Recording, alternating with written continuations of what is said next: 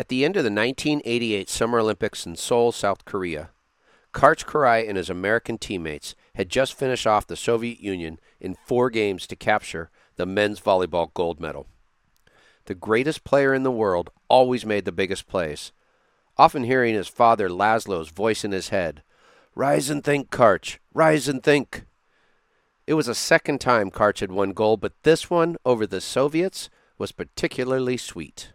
Karch, you see, was an American because Laszlo had left Hungary after taking part in the 1956 Hungarian Revolution against the Soviets.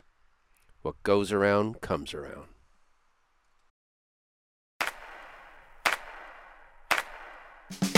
I'm a Venice, California-born, Los Angeles-based sports fan, one that has played, coached, announced, and promoted sports my whole life. My love affair with sports started in my own backyard and has led me to this podcast.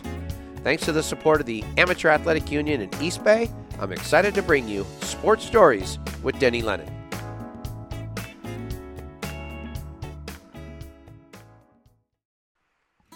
Hello, sports historians. Welcome to the audio-video podcast episode number 39 of Sports Stories with Denny Lennon. It's the first of our 5-part series on the greatest volleyball player of all time, the 3-time Olympic gold medal winner, and the current head coach of the USA Women's National Team. Yep, you heard that right. Impressive, huh? There's so much more. Karch has so much success. In fact, we have decided to call this series a Kiraly July. And thank God this particular July has 5 Thursdays in it.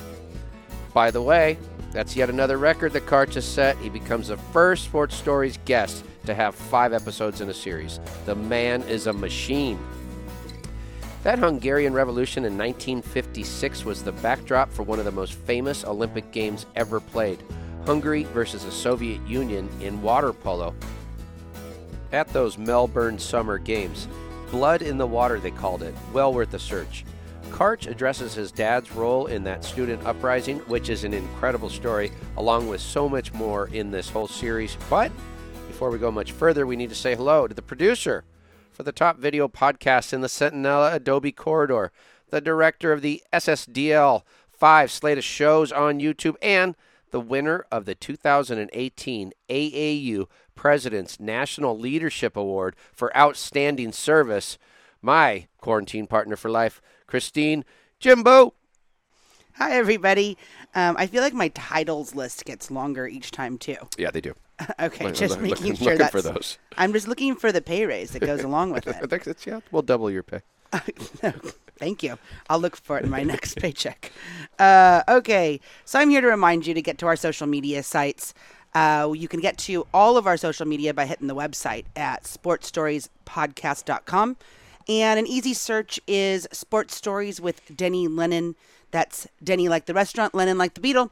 And I also want to tell you that we are showing our podcasts on a new platform, the High School Narrative. And you can get there by the hsnarrative.com. And so we're distributing some of our content in their platforms, and we think they're a really kind of fun partner that's going to do some good. No doubt. Also want to encourage you to visit our East Bay store. We got some gear there. We'll be loading up more gear as time goes by. And I encourage you, if you're not a huge fan of the muscle tees, email us at info@sportstoriespodcast.com and tell us what kind of clothes you want to see on there. We put that on. That's the Box Cobbler series. Right. Yep. Hats, shoes, whatever you think you want to see on that site. Send us an email. Let us know. We'll get that up there. Please follow me on Twitter at SportsStoriesDL. Besides plenty of top-level tweets, my Twitter account is where the voting will take place for the matchups of the first ever East Bay 74-28 shootout. Well, if you don't know what that is, you can catch up on my Twitter, or you can read my blog, or any of our social media accounts. We'll be announcing that projected start of July 6th on that one. It's going to be good. This interview was quite special for me. I certainly had known Karch, who's 4 years older than me, not only because I was a volleyball and Olympic Games fan, but I had teamed with Karch about 15 years ago. Yeah, I teamed with him. It wasn't in volleyball. It was in a promotional tour. We traveled around and promoted the sport of beach volleyball. I had a first-hand look at how the greatest of all time works, and it was impressive to say the least. It was also mind-boggling to watch how the rest of the volleyball world reacted to him. I want to make sure I note here what a nice man Karch is, always thoughtful and kind to those who came into contact with him. In case I haven't supported the idea that Karch is the greatest volleyball player of all time, let's consider just a couple of the highlights. He was a CIF high school volleyball champ while playing in California in high school at Santa Barbara High School. He was a 4-time All-American and a 3-time NCAA champ at UCLA. His teams went 124-5. All right, he's a 3-time Olympic volleyball gold medal winner, 2 indoor, 1 on the beach, only player to win gold at both. He was named the FIVB's best player of the 20th century. Okay, that's pretty definitive. FIVB is the sanctioning body of all of volleyball throughout the world. 6-time AVP most valuable player. The AVP is the Pro Domestic Tour of Beach Volleyball. He has a record 148 wins. That means he won the tournament. 148 wins over 28 seasons. He played until he was in his mid-40s and was still dominating. I'm leaving out so much, but it is certainly safe to say he transcended his sport the way Jordan and Tiger transcended theirs. In this first installment, we hear about Laszlo in Hungary and his parents moving to Santa Barbara. We hear about Karch in his youth. We also hear about his time at Santa Barbara High School playing for the one and only Rick Olmstead. So now it's time for part 1 of our 5-part Karai July. From the USA Volleyball National Team Center in Anaheim, California, here's our Sports Stories interview with the greatest volleyball player ever, Karch Kiraly. Please note this interview was recorded on January 17th, 2020. You know, I'm not sure when we first kind of like bumped in or got to know one another, but something I found kind of fun recently, I was duping over a lot of old videos. And do you remember how we used to run that backyard volleyball tournament in Venice?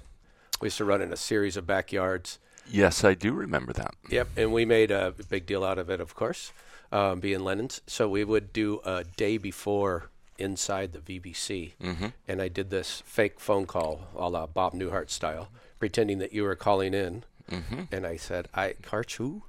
I'm sorry, but the tournament's full. Oh, yeah. I like that. Fantastic. Sorry, we don't have room for you, Karch. So I was going to do this in kind of like a chronological order, okay, if you're good with that. And one of the things I found interesting that I think... And what's the basic theme we're just going to tell your series here? The basic theme is we're telling unique and uplifting sports stories. Okay. And then putting some historical and social context to it. Okay, great. Yeah, and so that's what we've been doing with our guests, and we're looking forward to doing that. Hopefully I can add to that a little. We're going to try to have a Karai July. All right. Whoa. Yeah. I think good month this year. I think the story starts around, is the way I was looking at it, in the 56 in the Hungarian National Revolt. Like your father was involved in that, huh? Yeah. He was 21 years old at the time. He was a college student and living in Budapest, which is the capital of Hungary. And it was a really exciting time for Hungarians because for many years they had, especially after World War II, they had essentially been a puppet country, a puppet government of the Soviet Union. And they had never had their own elections, gotten to pick their own legislators and representatives and representative government. So as he was one of tens of thousands of students who started a peaceful protest to demand that. And the Soviet Union held back.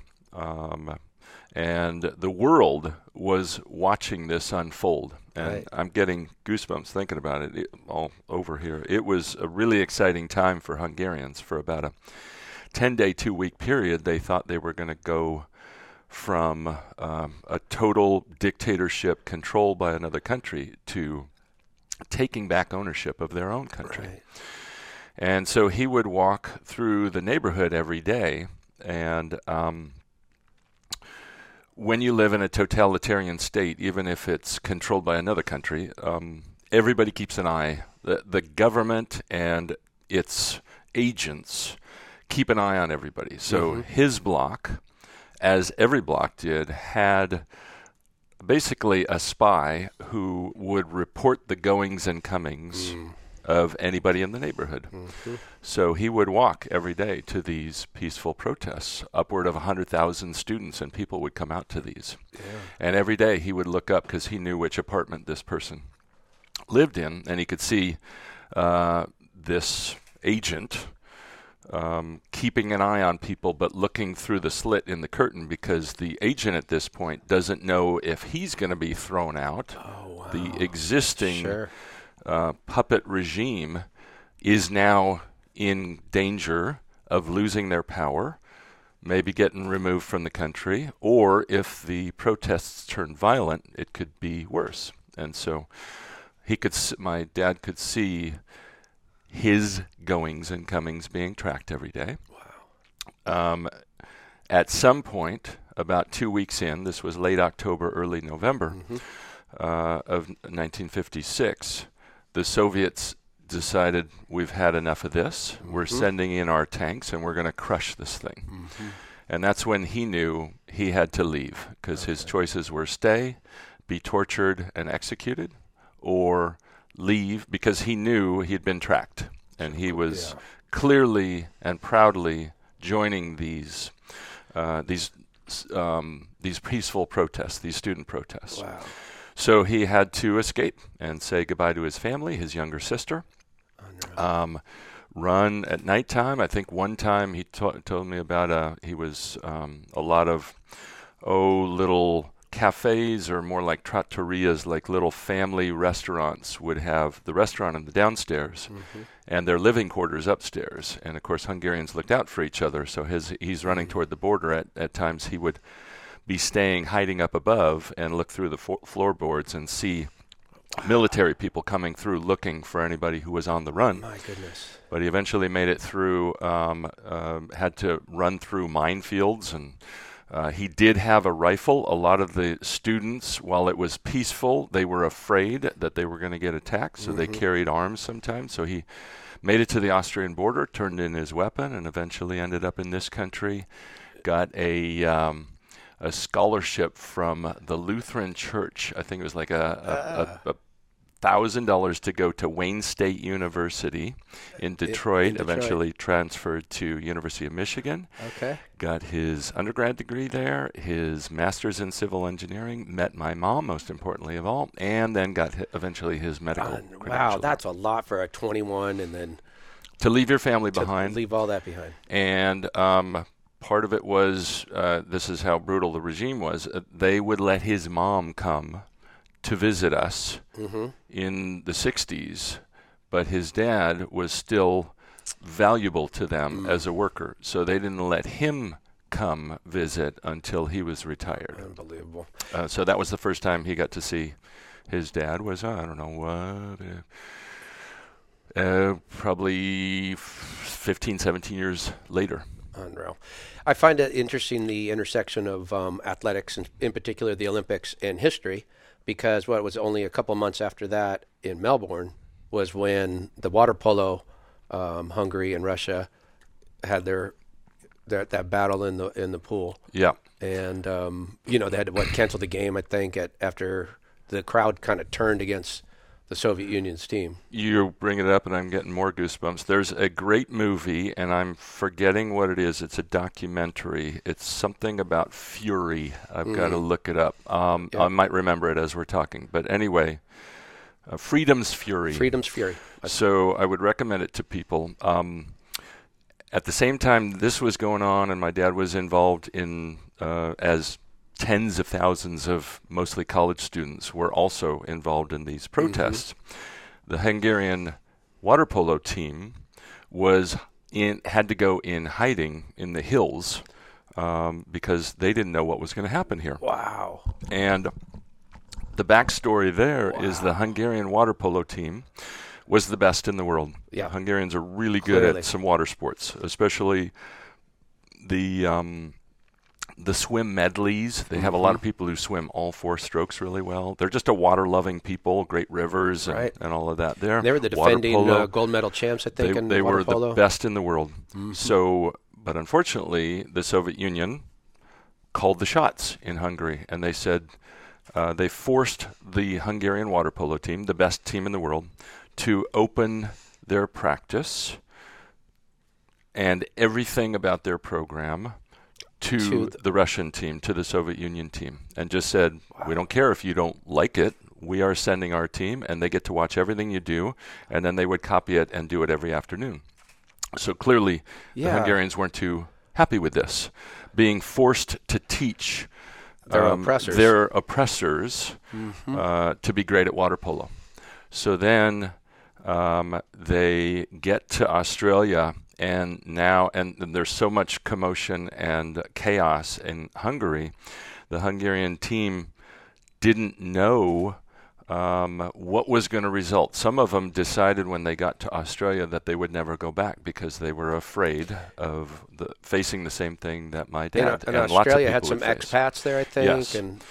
And so they ended up, some people decided never to come back, but they ended up having an epic water polo battle, and there's a famous shot. You could find it on by doing a quick search of the Hungarian water polo player coming out of the water. Took a shot. And blood just pouring down his face. The pool turned pink because the Hungarians were like, there is no way.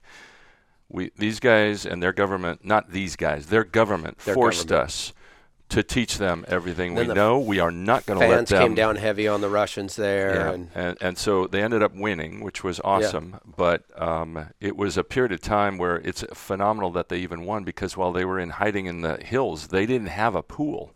They're just sitting in a hotel trying to work out with no pool and none of their normal equipment as they went into hiding. So they went for weeks without proper training and still figured out a way to win. I think it was in late November, early December of that Olympic year. But it was the most epic water polo battle in history because of the governments and the politics behind it. No doubt about it. We interrupt this podcast to bring you a commercial. Sports Stories with Denny Lennon aims to bring its subscribers interesting, unique, and uplifting stories. You can find us at sportstoriespodcast.com. We drop audio, video podcasts every Thursday and go live at 5 on YouTube 4 nights a week. That's Sports Stories with Denny Lennon. And now back to our interview. So your father obviously is influenced by all of that, and so you're born, I think, in 1960 or so, Michigan, but you come out west, and then about 6 years old is when he starts to play a little volleyball with you, because he was a player on his junior national team. Yep, he was a good player in Hungary, and the sport at that time had a reasonable following in Hungary, and so he played on the junior national team, and when he came to this country, he kept playing even though there weren't tons of places to play in Michigan, but he kept it going. He was a member of the Ann Arbor YMCA team, like the adult team that would go to USA Volleyball Adult Nationals, and they would do all right there, and they would play against club teams from some of the universities like Michigan State, and so part of our time together was he worked really hard in medical school. He would spend just the whole week he'd be buried with things, but he kept his volleyball going. So early in Saturday mornings, maybe 4 a.m., something like that, he and I would jump in the car, really cold winters in Michigan, and drive all over the state to Saginaw and Flint and Kalamazoo and just go to these Saturday tournaments. And I would follow him around and be with his team, just kind of tag along. A lot of times they were playing, so I might bump the ball against the wall to myself, or a lot of those old gyms have the indoor tracks that run around the upper level. They're really cool, with the bank at the curves. And so I would just goof around there, and his teammates and he would play a little pepper with me. And then eventually, when he finished medical school, he had what you do, even still out of med school, you do your year of internship, your first year beyond, and you start specializing in what form of medicine you're going to end up being a doctor at. So he and my mom stumbled upon Santa Barbara, fell in love with it, made a beeline to the just looked it up in the phone book. Where's the nearest hospital? I'm going to apply here to see if I can do an internship. And he applied. That's what brought him out. And they were just kind of driving through town, exploring California. And they fell in love with Santa Barbara and just applied, got it. And so for that 1 year, he got his first consistent taste of beach volleyball and fell in love. Well, they fell in love with Santa Barbara. Sure. We all did. I was only 6. It's easy for me to fall in love with the beach and all of that Yeah. stuff. So that was my second grade year. And so he would go down to East Beach every weekend, even though he was working 80, 90, 100-hour weeks as an intern. But again, that was our family time together, was on the weekends. And we'd bump it back and forth. Eventually spent some more time back there because we went back to Michigan for residency, but spent some more time there. First time I ever played on a court was when I was 9 against my dad. He had a lot of good friends that he knew there, and picked the best player who was willing to play with us and put that best player with me to help me out. Because it was this is at a time when there are no small courts, low nets, or anything like that. So just playing on an adult court. 9 years old. That's the first time I remember playing. I played with a guy who was really well known in East Beach circles. He was the unofficial, quote, mayor of East Beach, Bill Conway. His name was Seaway, and he was a great AA player. And so got to play with them. Eventually, my dad and I played in our first tournament at 11 years old at Corona Del Mar, and then kept going from there. But some great times. So he was my first teammate, my first partner for 4 or 5 years of actual competition in volleyball. There's some level of osmosis, I think, that takes place too. I just viewed it in different sports, but I think when you're really young like that and you hang around and you get modeled in front of you, not only good technique but good players, which you're automatically drawn to, but just how people love the sport. Yeah, there's something about that, I think, when you're really young that'll cement in you. There was no money in volleyball. There was Olympic indoor volleyball, but there was no beach volleyball in the Olympics yet. So there was really nothing, no extrinsic reward to play for. So you're right. Everybody who was playing those weekend tournaments, and in those days it was all day Saturday and all day Sunday, and people couldn't get enough of volleyball. Couldn't get enough. Go to Playa del Rey, where Pete Field and Gene Popko would run their tournaments, and it'd be like 128 or more teams, and but everybody was in it just to get better, to try to win the next game, to get a rating, maybe get your B rating, and eventually work up the ladder to try to get your AAA rating. But you're right. I think one of the things that turned out to be a real advantage for me, even though I didn't know it at the time, was there was no club volleyball, no junior volleyball. That turned out to be great because when I was 12, nobody, and we were playing in tournaments, we were only playing grown men, and no grown man that I know of wants to lose to a 12-year-old kid. So they were not holding back against me. And so, they were tough on me because there's no way they want to lose to a 12-year-old kid. Their friends are going to heckle them for the next year. That's right. B, when you see adults playing, you see them doing it close to the way it should be done, as opposed to other 12-year-olds who are just learning and flailing around. And so I got to see a lot of what it should look like, which helped me. They were models for me, and also helped me just learn to anticipate and read the game because I got a lot more chances at seeing what it would look like all through my career. But the average 12-year-old doesn't get to see that now because she or he, they're playing against their own age group, and everybody's just trying to figure things out so they don't get as many chances to see what it should look like and to learn how to anticipate what comes from somebody who plays the way it should look like. So by the time you get to Santa Barbara High School, you're you've developed your skills, as has your best buddy John Hanley. Yeah. Right, and somehow you get Rick Olmsted over there to take over the program. Yeah. Yep. And Rick said something to the effect of, coaching Karch and John. He threw John in there, of course, and he said was both the best and the worst thing that could have happened to me.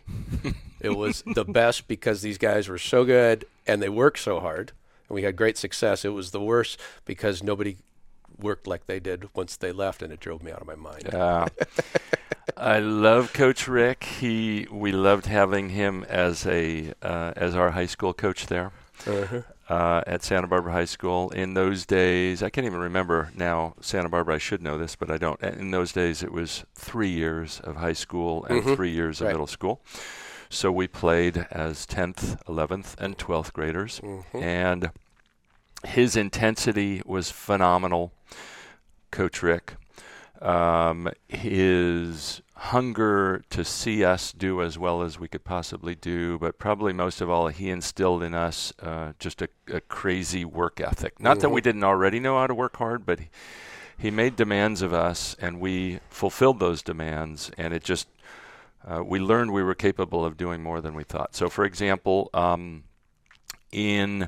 that time, there was no club volleyball. As I said before, and so in the fall, he gave us these workouts to do, and we would do them in the buddy system so that we could hold each other accountable, make sure everybody was doing it. And it was just a little, they're only now renovating. I was back a few months ago and saw it, but they had a tiny little football stadium with 10, it was like cement block steps. Yeah, I know 'em. So you could sit on these rows, but you could also do workouts on them because they were higher than the average step. They were like 2.5 steps high. Yeah. And so our workout, our average workout in those fall voluntary workouts was to do 100 stadiums, which is 1,000 jumps. Wow. So we would run 20, hop 20 with 2 feet, hop 20 with the left, hop 20 with the right, and then finally hop up 2, down 1 with 2. And so 100 stadiums, 1,000 jumps of various sorts, and that would be an example of what we would do. Or he would say, all right, now you guys are running. He figured out it was about a little over a mile run. We would run from campus and have to go down on Milpas, which is one of the main ways to get into Santa Barbara. When you get in, you get in town, you take the Milpas exit, and you go north, and you're taking it towards Santa Barbara High. And so he would have us run down and touch the McDonald's and come back. But sometimes, if we were playing a weaker opponent, we would be doing that at a time when the opponent would have been driving up Milpas. So we were under orders not to drive along Milpas. We had to pop out and just touch McDonald's and then go on the back streets because we were also not in the business of humiliating our opponents. Which Rick is a but honorable we had guy. Huge challenges there in terms of what he asked of us, demanded of us physically, and that was the number one lesson that I always carried on from Rick, and loved. Just really blessed to have a great coach in Rick Olmsted, and also other great coaches like Al Skates at UCLA, Doug Beal and Bill Neville and Marv Dunphy with USA. And you did have a Rick have a was line the of first non-family coach because my dad was my teammate and also my coach early. Sports Stories with Denny Lennon is supported by the AAU. Find a local event and join at aausports.org. And remember, you can catch your favorite amateur sports live stream, replays, and highlights at ballertv.com. Sports Stories, along with East Bay, supports the Heroes Movement, a nonprofit that bridges the gap from mental or physical therapy to getting strong again through strength and conditioning workouts. This free service is available for any veteran of the United States Armed Forces. Visit heroesmovementusa.org for more information. Sports Stories, along with thousands of people across the country, also supports the My Stuff Bags Foundation, a nonprofit that provides traumatized children with new belongings and new hope. Learn more at mystuffbags.org. Sports Stories with Denny Lennon is a production of Sports Stories, Inc. and is available on Apple Podcasts and YouTube or wherever you listen and watch. Don't forget to subscribe, rate, and give us a review. It really helps spread the word. You can find all our social media links, archives, and other info on our website at sportsstoriespodcast.com. Special thanks to the John R. Wooden Course and Wooden's Wisdom. Original music for Sports Stories is courtesy of Lennon Music Productions. Original images by Sienna Lennon Photography. Sports Stories is produced by Christine Jimbo and Marley Rice. Sports Stories is edited by Bob McCall. Additional staff include Ray Castro, Teresa Dolan, Jake Downey, Carlos Haro, and Buck Magic Lennon. Mama just watched a show. It's called Sports Stories with Danny. Mama, life's been good for me, 'cause you know I'm just a big baby. Sports Stories, whoa, whoa. Sports Stories with Denny Lennon at 5 o'clock. Oh, wait, that's my feeding time. Check it out, Buck.